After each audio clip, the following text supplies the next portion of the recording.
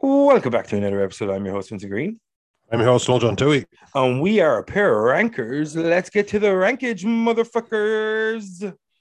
Rankity rank. I actually ranked before I got here, so I'm not sure how much ranking I can do. Oh, man. I've always got time for extra rankage. You know what I mean? Just every now Just and again. Just give me 5 minutes, Vin. Give me 5 minutes and I'll be able to rank. Give you a type 5 of rankage. You know what I mean? 5. Rankitude. That's what we do over here. Some solid rankitudage. That's what we do. We're a couple of rankers. Sometimes we rank together, separately, whatever. It's what we do. We're not going to make a big deal about it. We're not going to keep saying this every episode. We probably will. But No. so Noel, as we said, we're a pair of rankers. We're here to rank each other off or rank yourselves off. But what we're going to rank to today is our favorite one-liners from the history of motherfucking cinema. That's what we're going to get our ranks off on today. That's what we're going to do. So Noel, this can be anything, I hope. As long as it's memorable, as long as it had lots of one-liners, this is what we're going to do. We're going to, anybody's listened to a Pair of Rankers episode, top 5, honorable mention. We're going to get the fuck out of here because we like to rank hard, rank fast, and then rank ourselves off in the comfort of our own homes. Noel, talk to me. What's number 5, brother? My number 5 is quite simply the film Warriors. Remember Come out to play. Well, now you've just jumped to the end. And that is the line that I would draw attention to. But I love the DJ, man. Be looking good, Warriors. Hey, boppers, you know. Cyrus, can you dig it? Oh, my God, it was the most quotable film. But the fact that was an ad-lib line where he was just clinking the bottles together and he just started going, Warriors, come out to play. And you were just thinking, this is phenomenal content. Yeah. It was just great. Yep. And it wasn't one of these things where I think so good. It had to be explained. You know, sometimes you see a film and there's a line and then somebody else says it, and then you realize it's become a thing. This to me, I remember being a kid and seeing this film and thinking that's a great, like this is such a memorable moment. It's got so much drama and so much attached to it. Yeah. That was definitely the line of that film that stood out to me, and it was literally Warriors coming out to play. I love the DJ. Yeah. I loved a lot of quotes, but that was the one that stood out for me. What do you think of that, man? And then tell me your number 5. Man, fucking Warriors. The first time I seen this movie, right? It was rated 18 or some shit. I was like 16, 17 years old. And I was like expecting this to be a severe movie, and and I laughed the entire time. Like, I mean, like one of the movies I always call back to when I went to see Guardians of the Galaxy Part 1, I laughed my face off so much that my jaws were killing me at the end of the movie. Not because I was blowing the dude next to me, separate story, separate event, whatever. A little bit of history, a little bit of self-discovery, whatever. But like this movie, I laughed my fucking ass off, and it's like when he started clinking the bottles together, the Warriors come out to play. Like, man. But I literally listened back to our episode we did on MDK Presents with Brendan Sakai, and we were talking about this movie as well. Shout out to Brendan Sakai. Sakai, man, check him out. Fucking awesome comedian. Check out Comedy Sucks. But like, it's so memorable. Like, there's so many things about this movie. It's so camp. And like, it tried to be more edgy, but it still kind of maintained that kind of level of West Side Storyness to it, where it's like, oh, the sharks are going to come and get us. Oh no, let's wrestle and ramble, you know, that kind of things. Like, yeah. I had that real corniness left over from that kind of pantomimeness to it, but at the same time, it was trying to encapsulate like New York in the 70s or 80s, never was made. Like, so, like it's just ridiculously fun movie. The Warriors, so much fucking fun. Thank you. I absolutely agree with you. What was your number 5? Hit me with it. Do you want to know what my number 5 is? I do indeed. Do you really want to know? I think I really want to know. Like, do you really want to know what number 5? I don't even know if I'm comfortable admitting how much I want to know. Yeah, you know, like people might view me differently. If I tell you, so you're saying to me, you want to know what number 5 is. That's it. You want to know what my number 5 is. No bullshit, no lies. You want the truth. That's wow. Do you want the truth? I think I'm entitled. You want the truth? I think I'm entitled. You can't handle the truth. So what film was it? You need us on that wall, eating our breakfast 250 yards away from the enemy every day. You need us on that wall. I never even thought of it. and it's such a like phenomenal line. Yeah. And also, it was kind of ad-libbed as well, I believe. And if I'm wrong, I'm wrong.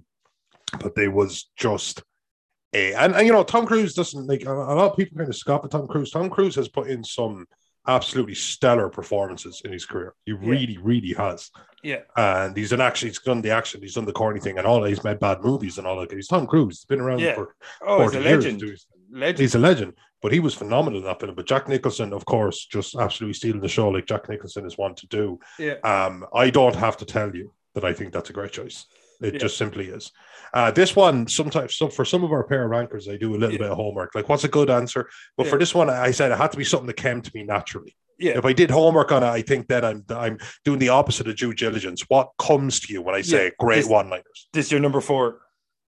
No, I'm just agreeing with you. I said this one escaping me is just surprising because it's so epically iconic. And it was not just the line, because a decent actor saying you can't handle the truth at that moment. Yeah. You need us on that wall, all of that jazz. And a decent actor doing it, it's great. But Jack Nicholson doing it, iconic. Yeah. Iconic. Such a good fucking movie. Such a good movie. Yeah. Such a good, and they don't make them like that anymore. I don't think it would. So me, you and Don just spoke about MDK Presents as well. Our last episode, MDK Presents, we spoke about that in the 90s. Those really high-level thrillers, high-level dramas that were the backbone of cinema in the 90s. They just don't make them anymore. They just, and if they do, they're on streaming services, and thank fuck for streaming services because we still get to see that kind of content. But, exactly. But you know what I mean? Like Courage Under Fire, these fucking movies that like really, really meaty roles, like, and not even so much Oscar bait, just really good films that happen to get nominated for Oscars. Good films. Yeah, you forget just actual good films. Yeah. But even films that would have been kind of scoffed at. Do you ever actually sit down and watch G.I. Jane? Yeah, it's a spectacular movie that talks about just like sexism in the army and stuff like that. And it wasn't even trying to be this like socially conscious, socially aware thing. Yeah. It was really dark. It was heavy. It just had a gravity to it. It was an absolutely phenomenal film. That was an excellent choice, man. For number 4, I'm going with another ad-lib line. It's a little bit more goofy. It's a little bit more silly, but I think it's an extremely quotable film, and I think it's an extremely great film. And you know what? I mean, it's just game over, man. You talk about Aliens. Game over, man. Game over. Game over, man. Just McKnight, mostly. Just Bill Paxton, rest in power. Yeah. Absolutely phenomenal movie. The guy was killed by a Terminator, killed by a Predator, killed by a Xenomorph. Yeah. He's got the trifecta, and we lost him way too early. But that line where he's just the desperation of the goofy soldier melting down, but in a goofy way. Yeah, like they mostly come at night. Mostly, can I sleep, Ripley? I think we both can. Get away from her, you bitch. Yeah. It's got its quotes, but game over, man. Just in the middle of it, like we're fucked. We're done. We're toast. It was delivered so spectacularly in this film. What do you think of that?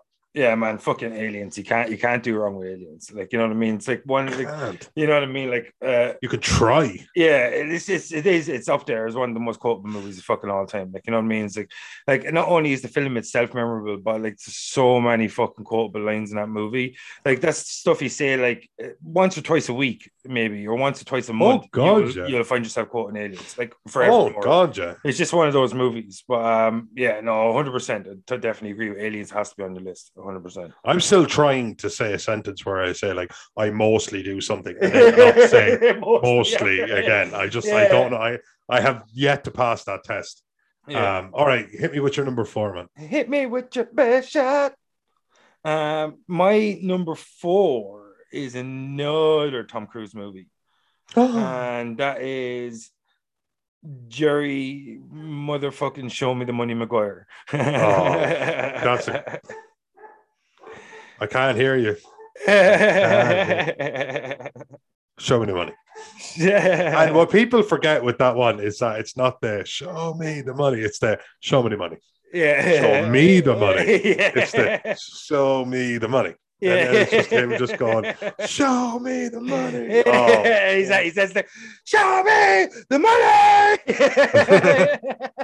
And like there's even the isn't it the you complete me lines in that as well, like you know what I mean, like you know it's a very quotable film. yeah. And again, it's another absolutely stellar performance by Tom Cruise, even if it's not a film that he stole the limelight in, because he's often in great films with you know, Kirsten Dunst, or he's in there with Renee Zellweger and fucking Cuba Gooding Jr. and that as well. Like Cuba Gooding Jr. I think got nominated. Did he win the Oscar for that movie?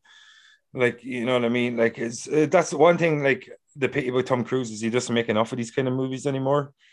Like you know what I mean? Something you just touched on earlier on. He's kind of got more action, and in the same way that like action movies have kind of become the backbone of cinema in a lot of ways. Like, and he used to do drama, which was kind of like the backbone of cinema. Now he's kind of like just kind of veered towards you know the Mission Impossibles, the Edge of Tomorrow, Oblivion. You know these kind of movies where it's movies, more high concept, a lot of action, very little character development in a lot of them. But like that's also the truth, yeah. Like you know, you look at his back catalogue and you see like A Few Good Men, Jerry Maguire, like fucking Collateral, movies like this. It's a real shame that he doesn't really flex those acting chops as much as he used to, because in his prime, he's as good as anybody. Yeah, I do, and I just think it's a really, really good movie. I think you know, and I think sometimes you could have a great quote in a terrible movie, but this was a really good movie, and I think people want it to be so high concept now, and that's what it's a business, and that's what makes bank. But this was just about a sports agent. Yeah. You know, and he's looking at a guy, you can like the two guys that are completely down in the look, two guys that are completely underestimated and underappreciated and undervalued. And he meets someone that he underappreciates and undervalues as well, in Renee Zellweger. So it's all about like all these people that it's about trying to find your self-worth or some shit, I think. And after all, wrapped up in all that, you got some of the most quotable, funniest fucking moments. Like, movie, you know what I mean? Go ahead, no motherfucker. Okay, I'm just gonna hit you with it within a non hit you with my best shot. I don't even know the song, and you got me singing. Away. I all grew up on this line: "If it bleeds, we can kill it." God, I love that line. Alien Tree, you see. With just that little drop of blood that's on the leaf after they absolutely unload enough bullets to cut down a jungle, and they nick it, and they kind of go, if it bleeds, we can kill it. And at this point, they're so unaware of what the predator is that they can't even conceive if it's human or a god or a creature made out of one of the elements. They just can't conceive what it is, but it bleeds. Yeah. Enough bleeding leads to one thing, and that's a fundamental truth in nature. And that I always thought that line was actually delivered excellently by Schwarzenegger in a role he actually acted spectacularly in, and I always loved it. And it's one of my favorite movies of all time. It's definitely just on Hurt's case. It's got like there's some Billy, you ain't afraid of no man. There's something out here hunting this poncho or whatever it was, and it ain't no man. It's got great lines. Something out there waiting for there's something out there waiting for man. Get to the chopper, of course, being the one that people go to because it's kind of funny, and he says it, and he's one of my favorite lines is when Dylan goes, Dutch, we got to get out of here. We got to go get to the helicopter. And he goes, Dylan, if we don't make a stand, there's going to be nobody alive to make it to the helicopter. And the look on Carl Weathers' face, he's like, oh, fuck, he's panicking. You know what I mean? Like, that's because like he probably never seen fear from Dutch ever. Like, you know what I mean? That like the man, even just thinking about that movie is giving me goosebumps. Just like it sets up. Everybody just gets so lost in the fact, it's action movie with guys with muscle. It's one of the best suspense science fiction thrillers of all time. If not the best. That's how good it was. Alien Part 1 is probably the best. Alien Part 1 probably just has sheer class. Because it's got space. Yeah. It's got space. It's got that claustrophobia that's allowed. The jungle was so open, but phenomenal movie. But the best thing about Predator, though, the jungle was so open, but the Predator made it feel so small. Oh, yeah. Yeah, you know what I mean? I said it's hunting you. So like, wherever it is you go, you are leaving trails. Oh, Killbox. Excellent. Yeah, that's what wolves do. Give me your number 3.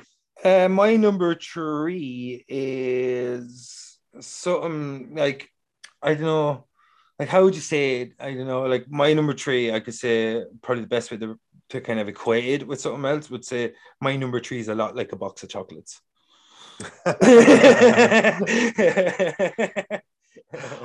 In a million years, I wouldn't have thought of it, even though it is one of the most iconic lines of cinema. Because you always kind of go that they're like all of our quotes have been a bit bombastic up to now. Yeah. You know, Warriors come out and play. It's before the last big final showdown, game over, man. They're stranded on an alien planet. They're completely surrounded by xenomorphs. You can't handle the truth. And it's like, you know, corruption in the US military. Yeah.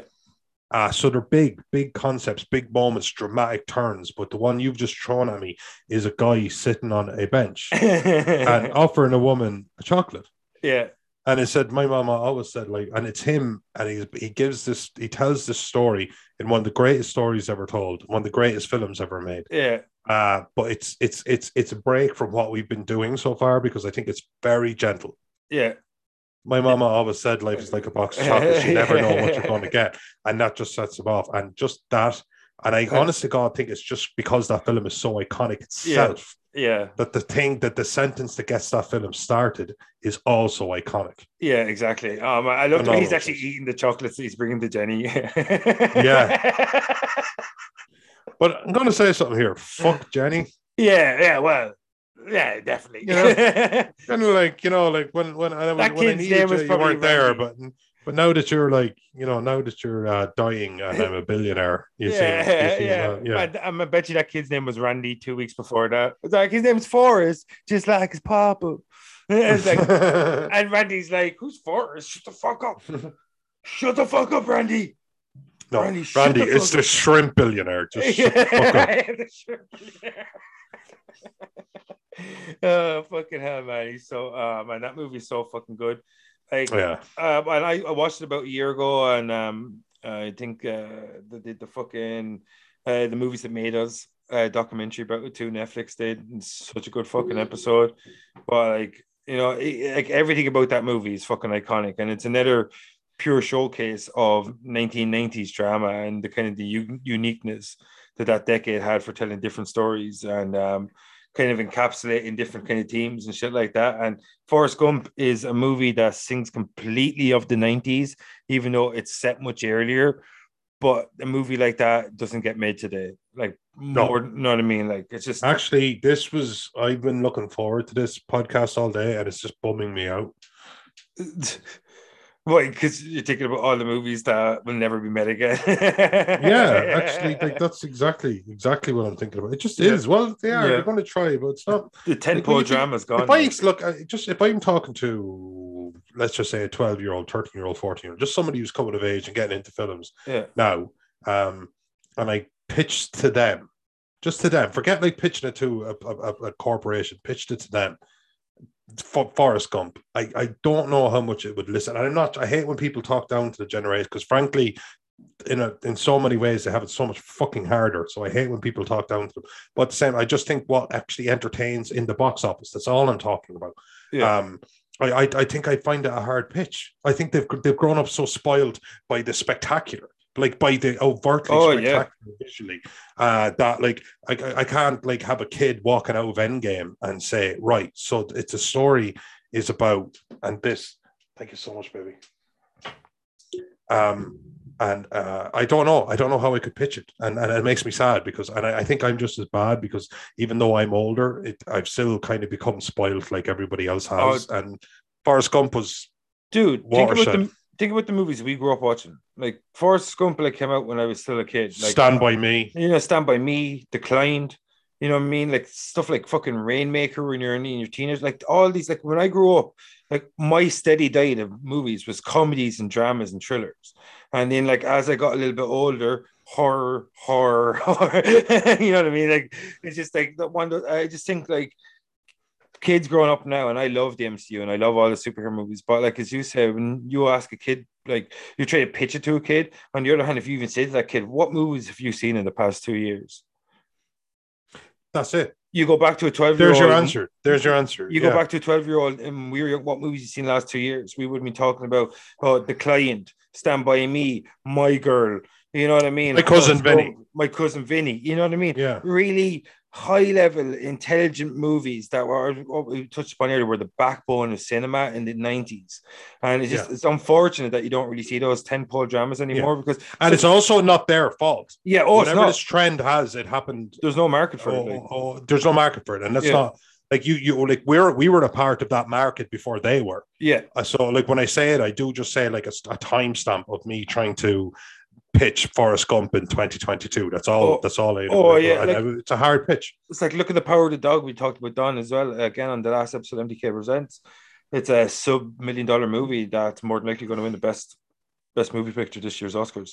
Yeah, not Tom Elliott has anything to say about whatever that fucker's name is. But you know what I mean. So like it just shows you that like that there is a trend and it's gone kind of one way. And I hope there's the people that grew up with me, like watching like Leon, stuff like that when you're like 14, 15 years old.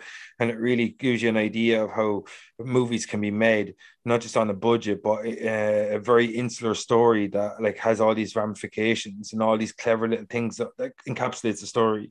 Like, you know what I mean? Like when I do deep dives and I'm doing research, you know, I don't look at a lot of modern stuff. I'm going back into the past because I think that's where a lot of that deep dive went on, these character developments, these real character driven stories. And I think we got very lucky. We grew up with probably in the peak of dramas between 80s and 90s. And I know everybody sings about horrors from the 80s, but when you look from the 70s to the 90s, there's your golden age drama and there's your golden age of thrillers. You know what I mean? So like we just got lucky, I think, and I hope kids nowadays, even though I fucking adore superhero movies, but I hope they go back in past like the way we did when we were in the 90s and we went back in the 70s and start working our way to our modern movies. I hope they start doing that and going back into the 90s and start working their way back up to modern times so they're not missing out in this fucking wealth of dramatic fucking genius and thrillers and all these suspense movies that all exist in the 90s that are so memorable that our generation quote like motherfuckers. But that's my backstory. What's your number? Wait, there's my goal. No, it's your goal, isn't it? My goal. It's my goal. Your number 3? No, you already gave me your number 3, didn't you? I didn't give you my number. I gave you my number 3. God, could you stop interrupting me? Because I'm walking here. This fucking guy. This was an ad-lib line by Dustin Hoffman in Midnight Cowboys in '69. Yeah. And instead of breaking his stride or losing his line because he was in the zone, he kind of just like told the dude to fuck off in a way where it's just kind of like, I'm doing a thing. Yeah. Fuck off. You know? And he carried on because he's a goddamn pro and one of the best to ever enter the game. Oh, 100%. He is a phenomenal actor. And we talk about our De Niro's because we should. We talk about our Pacinos or Streeps because we should. But I do think that sometimes his name does get mentioned. I'm not going to say he doesn't get props. Oh, yeah. Of course he does. Yeah, he gets loads of props, but maybe not enough. Yeah. And it's just such a phenomenal line. And it got kind of ripped off a lot, you know. I'm not going to get into that right now for a particular reason, but I always thought that this line was just it's the first example I remember ever been introduced to me as a kid by an older cousin. And he was saying that this guy ad-libbed the line instead of losing his place. And I was like, ad-lib? I didn't know what ad-lib meant. Yeah. It was a word I'd never heard. And he's going, it's just, you know, like sometimes the line might be like, oh, and now I'm going to do this. And you might just say, and now I say it using different words that mean the same thing. And that's fine. Yeah. Or you might get a little bit lost, or you might pour yourself take a drink and go, wow, that's delicious. And then carry on with your line. That's ad-libbing. That's having a bit of fun with. And I was like, that's really cool. That's really cool. But this was it done, I think, the first time I had an example of it being done iconically. So it's stuck with me. Yeah. And it's not a film I'm overly familiar with. I've seen maybe twice. And I just think it's great movie. It doesn't happen with John Voight, Midnight Cowboy. It's not what you're talking about. Like a fucking great movie. But yes, I haven't seen that movie in a long time.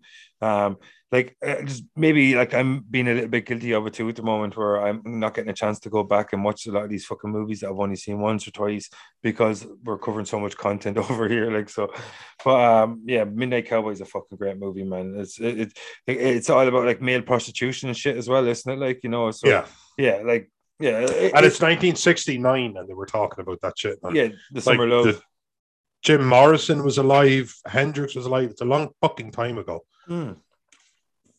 Yeah, it's like we're always talking about how movies capture a moment in time. Like, Midnight Cowboy really catches that, like that kind of grittiness, that kind of Yeah, grime, the slow evolution of American culture from the 60s to the 70s, from the hippie culture and onwards. You know what I mean? So the kind of like what it was kind of like the disco scene in the 70s, wasn't it? Like, so that you just see that evolution of the culture, and you can kind of that kind of Midnight Cowboy kind of captures that in that movie, where you can kind of slowly see the change, kind of like Easy Rider as well, that kind of thing as well, where you see the kind of the change in American culture at that time. yeah, absolutely. Yeah, it just Um, leaves us out there for you. what was that? What about you, man? Was that You your want to number hit me? two? That was my number two. Number two. So you want me to hit you with my best shot? I do. And Yeah, let's see what way you word it into conversation. I'm going to try and word it into conversation. Go. You know what I Okay. mean? Like, Mm-hmm. like, do you want my number two? Oh, okay. Yes, I want your number two. You sure you want my number two? Here, I'll give it to you. I love Here, your number two. I'll hand it to. Here you go. Get away from it, you bitch. Did you go Aliens? Yeah, I went Aliens. I You went went Aliens. Of course, I went Aliens. We touched. This is the first time that we've crossed the streams in this and we do a bit though. Like because of the gayness. Not that there's anything wrong with that. Oh well, anything we're championing it right now. Yeah, exactly. Think about it. But I was thinking that we'd hit the few the same notes, and this is the first time we did. Even though we've picked, that just goes to show how iconic the film is. Yeah, we both picked two different lines. You probably even picked the more widely accepted, because "Get away from her, you bitch" it was in Vicar of Dibley. Do you remember that? It was a reference in Vicar of Dibley. I didn't watch that show, man. I have a penis. Oh right, sorry. Manhood, masculinity, testosterone, words. It was absolutely iconic. It was huge, and especially because when the Queen is first revealed, it's such like a xenomorph is such an unstoppable thing. Like in a 1-on-1, it's you might as well be up against a storm. It's just, and this is if the storm had a storm. Yeah. So this was just this, but when she comes out in I can't think of the loader or whatever you call it. And power loader, and she's just because it's Newt, because she's formed such a connection with her, and she's just like, straight up ready to throw down, like, fuck you, let's do it. It's so iconic. That whole relationship she had with Newt was predicated on the fact that her daughter died while she was in stasis, as Jason Isaac says. Stasis. Oh, we got to put you in stasis. Calm down, Jason. Bring it down a bit.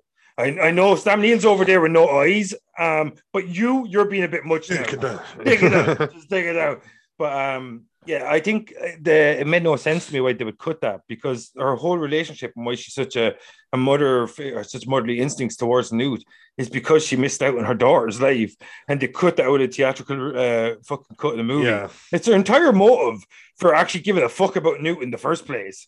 I got to speak to is it Michael Bean or is it shot by Michael Bean? Yeah. Mm-hmm. He came to the Horrorton in Dublin about 10 years ago. Yeah. And I got to talk to him about that, because of course he's got a little bit of salt about the fact that he survived 2 but was dead for 3. Yeah. And he was saying that the film was great, but the film could have been better, because he thought a lot of these storylines that they decided kind of didn't, would have taken up too many minutes, I guess, or whatever. He said the film was great, but could have been better. And I think that was one of the things he alluded to.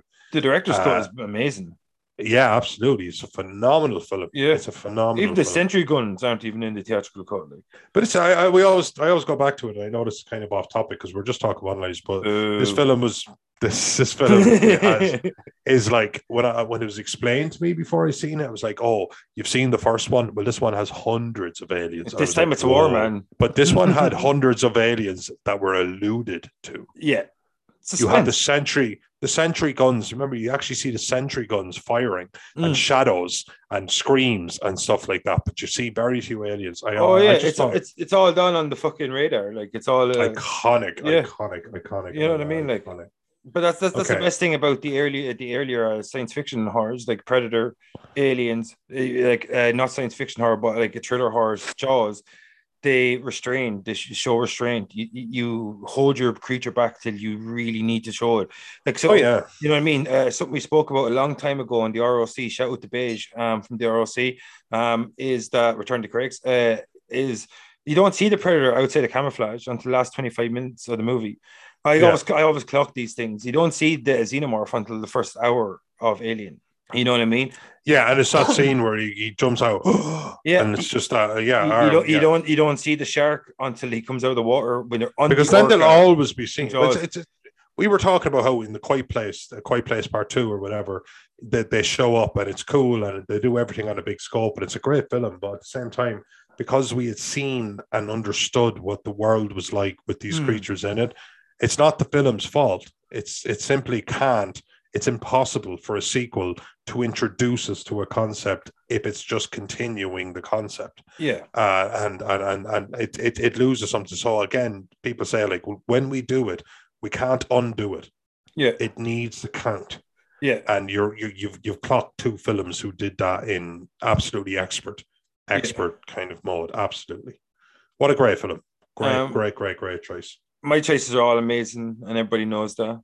But that's a moot point. That was always going to happen. Okay, you've just created something and you don't even know it. Yeah. When we go live, when we're doing all this shit on like all these stream platforms, we're going to have Rank the Rankers. There you go. It's just born. That's right. It's on. What does that mean? Like some sort of... It means that our audience is going to have to rank which one of us ranked better. What, you want our audience to rank us off is what you're saying? Ranking. Like, that's right. Like harsh, like DTF ranking? Oh, just absolutely. My DTF is pretty good, man. My DTF is pretty good. My dick to floor ratio is top notch. Yeah, mine is too. It never gets anywhere near it. Is that mine's as limp as a biscuit. Okay, I'm going number 1. And what's your numero uno? Let's build it up. What is it? It is the absolute iconic line delivered by the one and only Donald Glover at the end of Lethal Weapon 2. Where he shoots and he claims diplomatic immunity because he's a South African diplomat, and he takes one bullet right to the chrome by none other than our main man, and then he says, "It's just been revoked." And that line is my earliest memory back in the early 90s. It's my earliest memory of just thinking, damn, like, fuck you.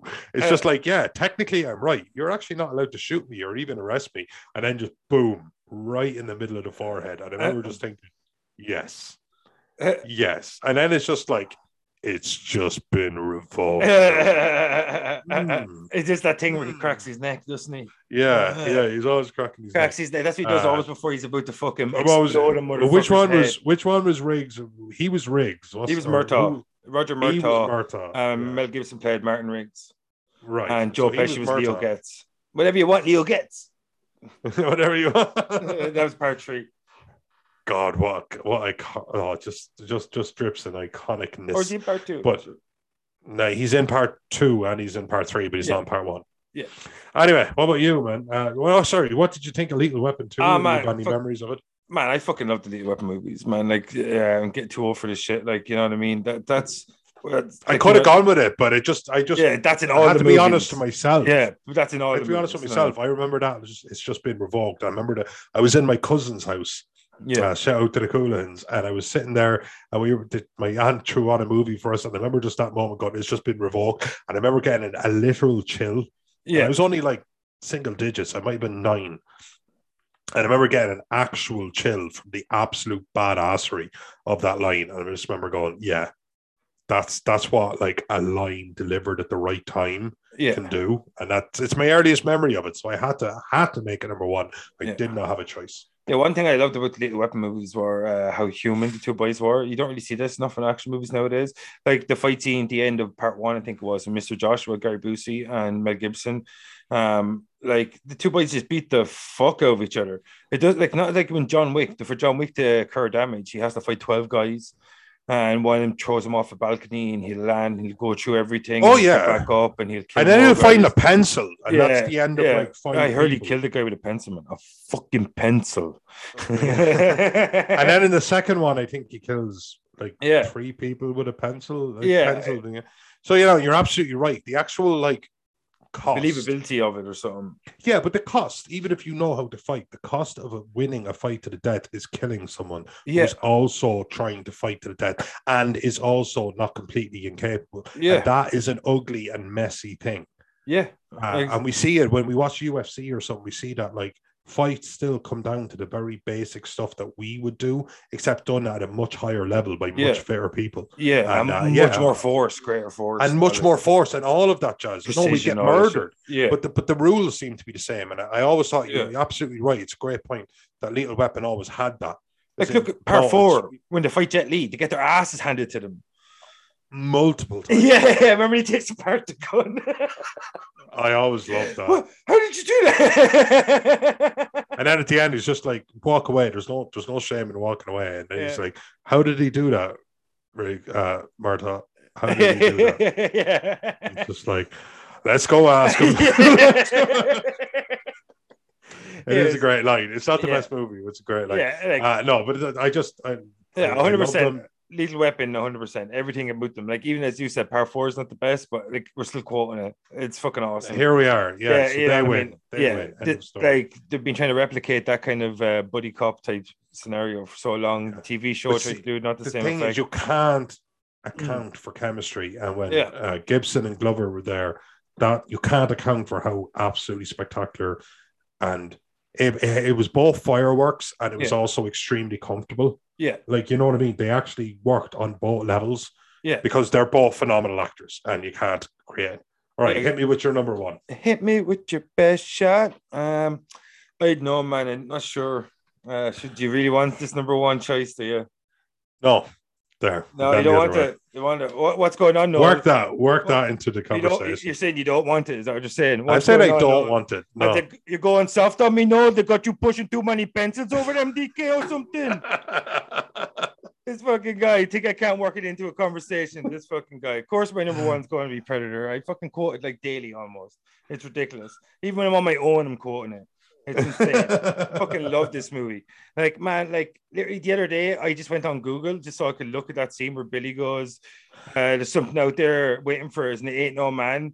Like, Poncho, man, when Poncho goes some bullshit, Billy, you ain't afraid of no man. And in that moment, when you realize, because we always talk about, we spoke about in the Predator movie episode, that Billy's the barometer for that entire movie. Yes. Literally you monitor Billy's comfortability or comfort levels throughout that scenario, the less and less comfortable he becomes, and the more and more unnerved he becomes, everything goes to shit around him. Because you're not wrong. Billy's the one guy that's supposed to never get afraid. Yeah. And that line, but also that line works on another level as well, because obviously when Poncho kind of goes, and you're not afraid of no man, and he's I know that's not the line you reference, but even just the same film, you're saying he doesn't disagree with him. He goes, you're right, I'm not afraid of no man. He doesn't say that. He goes, but there's something hunting, there's something out there, Billy, and it ain't no man. Yeah. And there's obviously it harkens to that earlier line where he's just like, it's like they took a stand here, they fired all different directions. But like nobody came in and took them, nobody whatever. It just doesn't make no sense. Makes no sense, Major. Makes no sense. Yeah, it makes no sense. And but he's absolutely sure that he's not fucked up. He's like, I'm not. It's not that I'm missing something. I promise you, I'm looking, and I know what's supposed to be here, and it's not here. It's not. When Dutch, like, because Dutch is the alpha, even the Predator. Oh yeah. But constantly he goes, Billy, tell me what happened here. Billy, find me this. Billy, as I said, Billy is the go-to guy. He's the guy that's supposed to never waver, Mr. Stoic. And the look on Poncho's face when he goes to Billy, hey, Billy, what's eating at you? And he goes, I'm scared, Poncho. And the look on Poncho, he's literally clenching his teeth. He goes, bullshit, Billy. Like, you know what I mean? It's like, you know, he's like, you ain't afraid, no. And the look on everyone's face and Poncho's face when he drops that famous line, though, is like, there's something out there waiting for us, and ain't no man. And like, and he just walks. Words goes, we're all gonna die, and he just walks off. Yeah, you know what I mean. Like, you know, I like the first time I seen that movie, and even now every single time I see that movie, because you appreciate. It's one thing I love about the Predator, like the cheesiness and the steroids and the muscles, all this shit. But the one thing I love about every single time you watch it, you appreciate it more and more and more for actually how good a movie it is. Yes. And like you got the line I quoted to you, is it you go on soft CIA got you pushing too many pencils. The line that we said to each other, if it bleeds, we kill it as well. Like, I don't care who you are in the real world, you give away our position again, I'm gonna cut you. I'm gonna bleed you real quiet, leave you here. I love this film. Yeah, you know what I mean? You're talking to the right audience. You're absolutely right, but even like the line you went for is so early in the film, before any of them meet. It just shows you that it just still had it really early on. Dude, do you remember when Billy's like looking past the trees and he can kind of see something, but you can't see it? This before they realize the predator's using the trees, and it's the look at Arnold Schwarzenegger's face because you could see that Billy's starting to lose it. That's one thing I loved about it. It's just that it builds so beautifully and it builds so slowly, and it's got all the macho and it's got all the fucking one-liners and all the quotability, but behind it all, it's a group of apex predators that have been put in a situation that they felt that there's nothing in there that can hunt them, and all of a sudden they realize they're not predators, they're fucking prey. And you have men that are the pinnacle of what they do coming to that realization slowly throughout the movie. The line I said to you, Aaron Swatch, is like if we don't make a stand, no, there's going to be no one left alive to make it to the chopper because they realize, oh shit, we're being hunted now. We're being actually hunted systematically. Like Dutch was the biggest badass of them all. Obviously, but he only knew how to take on the predator based on how everyone else died. Yeah, exactly. There was literal lessons. Learning even when he kicks the girl that they'd taken, when he kicks the gun from her hand, it's because he had learned what they're doing. What he's doing is taking out people who are armed and actually represent a threat. In fact, Dutch himself would have probably been gotten away, but he took out his entire team. And if he had not gone back, then that would have been cowardly. Yeah. So that's the only reason he could have got away from it. He knew that this was now a game. Yeah. But he actually went back. And I always thought that was the great thing, because every death taught you something. Yeah. Right up to Poncho was the last one to get taken out. Man, I love this movie. And everyone talks about Terminator 2 is one of my favorite movies of all time. Yeah. If you put me to the sword, I'd watch Predator. I watch Predator more often anyway. I watch it more often. It's like 100%. Like the two films, I watched The Thing. I watched Jaws. I watched Halloween. I watched Predator. I was going to say the two movies, but there's 4 movies that I find myself watching at least once a year. Is like Jaws, The Thing, Predator, Halloween. I always watch those movies. I always find time to watch those movies, no matter what new content's out there, no matter what I'm watching, TV series or whatever, movie series, franchise, whatever we're doing. I always will try to break off some time to watch them. I haven't watched The Thing in like a year now because we're holding back for its 40th anniversary. Like stuff like, but like that's what I'm saying. Like stuff like that is where it's iconic because you look forward to watching it still. Like I've seen The Thing about 24 times, something ridiculous. I've watched it sometimes multiple times in a year. Like you know what I mean? It's easy to do that. Like such a good fucking movie. And when something stays with you that much that you're excited, like I'm still excited to watch The Thing when we do it because we're holding off for so long. It's like with the Predator, when I throw that on, as soon as I press play and I see the shot of Earth and they showed me the spacecraft flying towards Earth, I'm fucking giddy as I was the very first time I saw it. Maybe even more so because I know what I'm about to see. And it's just so fucking good. Everything about it for me makes an iconic fucking, not only just science fiction movie, but also horror, suspense thriller, whatever you want to call it.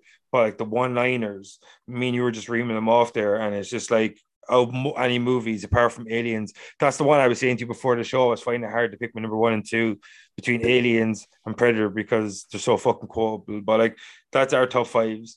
Like, so Noel, what's your honorable mention, motherfucker, and we get the fuck out of here? My honorable mention is something that annoys me and is a bit general, and I'm going to tell you why. Is that my number 2 was I'm Walking Here. Yeah. Now, every film, I think Miss Congeniality and Spider-Man, the middle Spider-Man, what's his face? That isn't Holland. Andrew Garfield. Garfield. They took the I'm walking here thing, and she was like, I'm pirouetting here. Yeah. And then there's like, and then he was like, I'm swinging here. And I thought that joke was a little bit funny at first, but now that I'm approaching middle age, I've seen it so many times that, again, it's like Spider-Man is flying down through the streets, through taxis, and a car almost hits him, and he goes, "Hey, I'm swinging here," and I'm just thinking, like, no, you're like, I get it, one or two, I It's get like it. It's a anorexic reference. cow It's a that's being tip of the milked to cap, death. but you're absolutely right. That's a great reference. And I just remember and they weren't the last one. I was even trying to think again. I didn't want to Google anything for this list for some reason. The puritanical in me said that no, don't do that. What annoys you? What line annoys you? And that's the one that popped into my head. And I remember just thinking, because it was such a great line, and I get it. And it's like, again, Miss Congeniality. She's like, walking with a book on her head or something like that. And then she's like, "Hey, I'm pirouetting here. I'm doing whatever here." Oh, that's Princess Diaries, is it? Oh, I don't even know at this point. I've never seen it. But that's what I mean. They always try to take dodge that bullet, but they always try to take the I'm walking here. So now I'm running here, I'm jogging here, I'm jumping here, I'm falling here, I'm swinging here, and I was like, yeah, we get it. My Midnight Cowboys was a film in 1969, and this line happened, and it's iconic, and now you're like referencing it, but obviously the thing you're doing is slightly like goofy. So that pissed me off. It was bastard. Look, mine is a line that I love bastardized. I know that's your honorable mention. Did you do it? This is a dishonorable mention. No, it's all positive. We only do dishonorable mention on negative lists. Ugh. This fucking guy. So okay. I'll give you my honorable mention. Then I'll zero around. Go ahead. Right, my honorable mention. Like, you hungry, dude?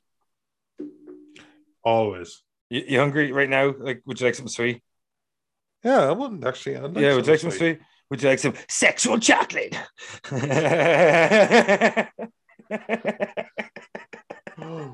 Yeah, my honorable mention is fucking Eddie Murphy playing like 17 roles, and that's Coming to America. It was like, Coming to America. Yeah, man, I fucking love that movie. The royal penis is clean, Your Highness. What an iconic movie! What an iconic actor!